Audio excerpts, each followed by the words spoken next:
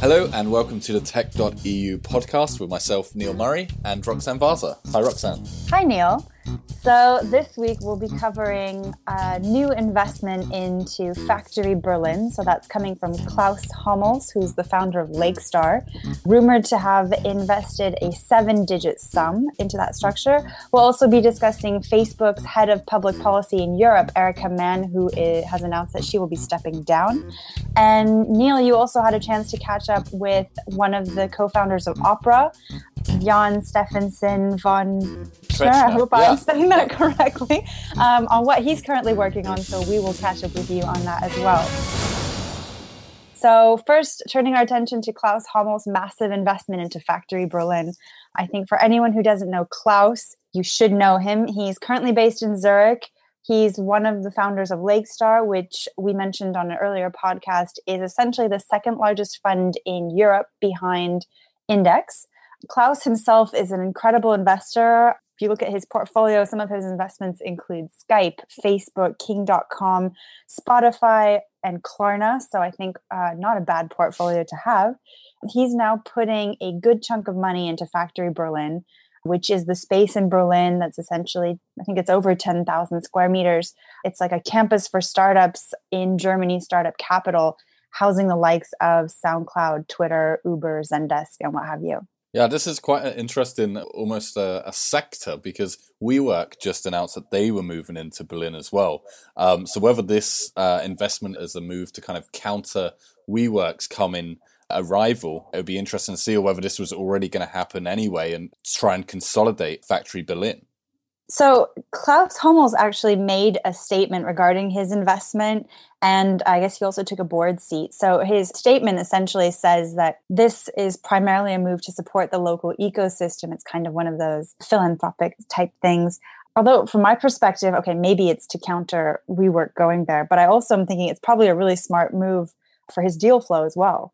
Yeah, I would agree with that to a certain extent, because actually we've seen this before in other cities as well. I mean, Lakestar, I don't know if they've kind of put money into, but they definitely support different co-working spaces around Europe. They're in SUP 46 in Stockholm, for example. So Lakestar backed them. I believe it's a financial back-in some shape or form. I'm not entirely sure. But what we do see is them supporting these kind of community initiatives. And a lot of VCs do it as well, especially in the Nordics, actually kind of support these efforts which bring the community together. Because, I mean, whether it's for deal flow precisely or whether it's just because it means they will get a better deal flow rather than kind of directly looking at it. Either way, I mean, if you have a thriving ecosystem in the area that you are investing in, it's going to benefit you. So yeah, I mean, it may be for good intentions and just supporting the ecosystem, but of course there's always a payoff, and that's how investors look at everything, right? There's always got to be some sort of payoff for them. And so the factory, I don't know if you've been there. It's truly a great site. I haven't been there since it opened, but it looks like they're planning some really ambitious extension projects. I think they have other locations in Germany coming. They've announced 3 additional locations they want to do in Berlin alone that are supposed to open next year. Yeah, no, I didn't actually get a chance to go to it when I was there, but I mean, it was mentioned to me as much as the Berlin Wall. So it has a big kind of name and a big impact in the city. Many people, everyone I spoke to as well, was kind of raving about it. I know they were hosting some big events while I was in town as well. So it's quite clear that the community kind of gathers there. And from what I understand, I mean, Berlin seems to have a couple of decent co-working spaces already. But my kind of gut instinct was that the factory was a little bit more than that. And it was kind of like it was a community hub more than just an office space. Yeah, I think you're definitely right. It seems to kind of be the core of the Berlin startup ecosystem. So now turning our attention away from Berlin and to Facebook, we have Erica Mann, who's Facebook's European head of public policy, who's announced that she will be stepping down. So Erica, I guess originally from Germany, is a former member of the European Parliament. In addition to her very high-profile job at Facebook, which she has been doing since 2011, she's also on the board of ICANN. She announced that she'll be stepping down from her current role, but has not said yet where she will be going. It looks like she will be replaced as of January 1st by Thomas Merup Christensen, I hope I'm pronouncing that correctly, who was previously a senior EU policy director at Microsoft.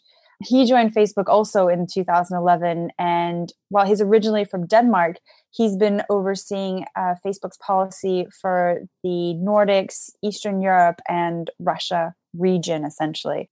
Yeah, I mean, it's come at an interesting time for Facebook. I mean, pretty much the same week as this announcement has come, they've also kind of released some numbers about how they're doing in Europe.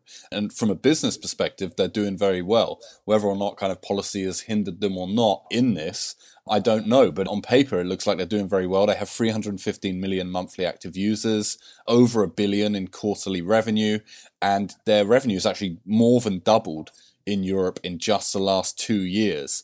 And it's actually, of those 350 million monthly active, it's 230 million daily active users in Europe as well. So Facebook definitely isn't slowing down in Europe, and actually kind of their influence and impact is increasing. So it is quite interesting to see that this change has happened pretty much along the same time as this has been announced.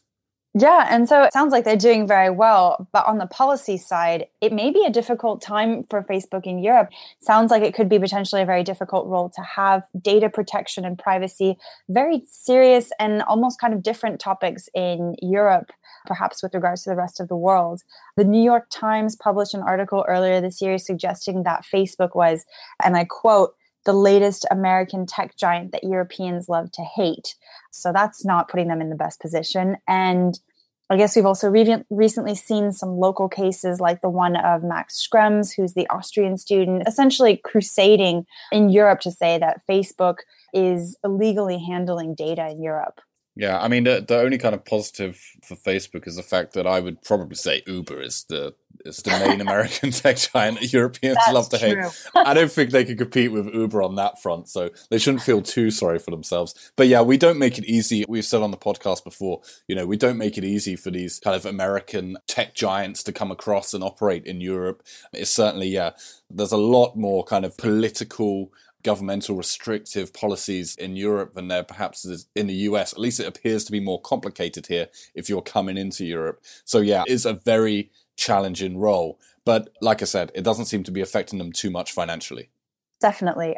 So now we'll turn our attention away from Facebook and to what the co-founder of Opera Software is currently working on. So you had a chance to catch up with him this week. That's Jon Stephensen von Tretchner. I think I'm saying that correctly.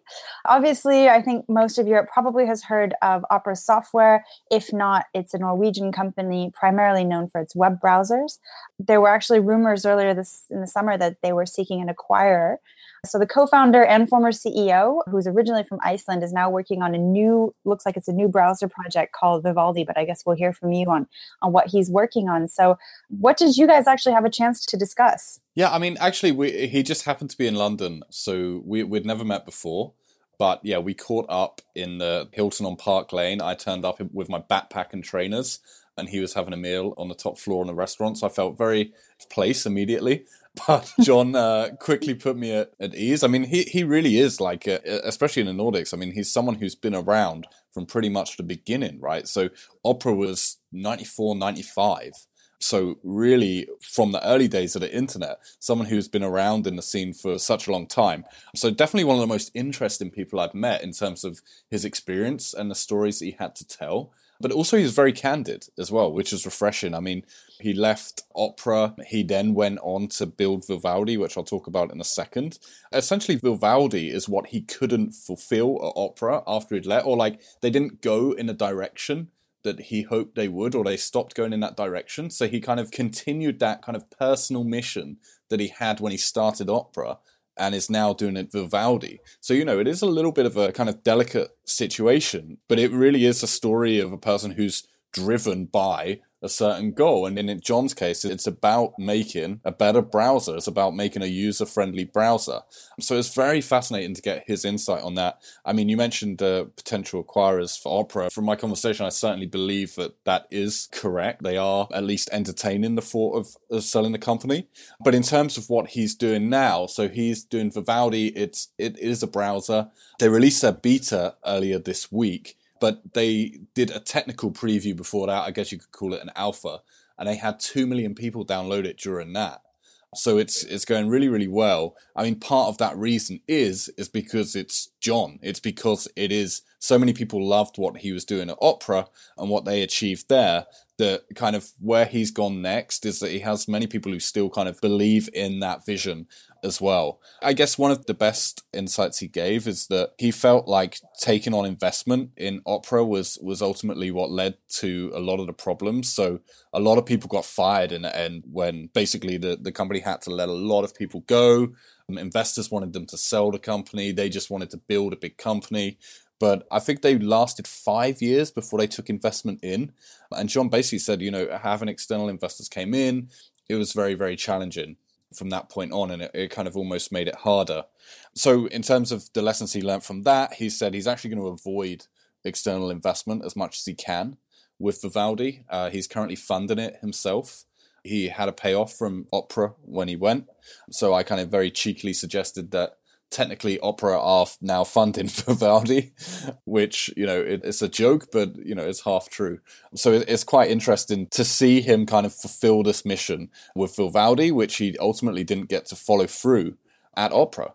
So I'm just wondering, I mean, he's working on so many browser projects. How is Vivaldi going to be different from the others? Did he mention or suggest anything to you? Yeah, I mean, it's about putting the user first. So I think it's about rethinking the browser experience. Well, actually, the analogy that I made to him, it's a natural step, because if you think about how, when we used to watch TV was just dictated to us, right? You watch X at 6 p.m. or whatever. And then Netflix came along, or, many other things came along.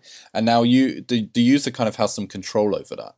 And I guess that's what Vivaldi is trying to bring to the browser. So they want to give... When you go onto Vivaldi, you can kind of make it work for how you want to make it work. So it's about kind of taking that on-demand and convenience that we're so used to getting online now into a browser, which kind of makes sense because, the browser is the first thing that you do when you go on a web. That is the web in many ways. So it feels like a natural progression for how the internet has changed how we consume stuff to actually then bring that to the internet itself. Yes, that makes sense. Cool. So I think that's about it for this week. You can subscribe to the show on iTunes and SoundCloud. Please do go ahead and leave us a review if you like listening to the show. You can reach out to us on Twitter at Neil S.W. Murray or at Roxanne Vaza, and our Twitter account at TechEU is at tech_EU. Website, obviously, tech.eu. And please give us your feedback. We always listen. We're always looking to improve the show. So we would love to hear from you. But that's it for this week. We'll be back next week. Thanks, Roxanne. Thanks, Neil.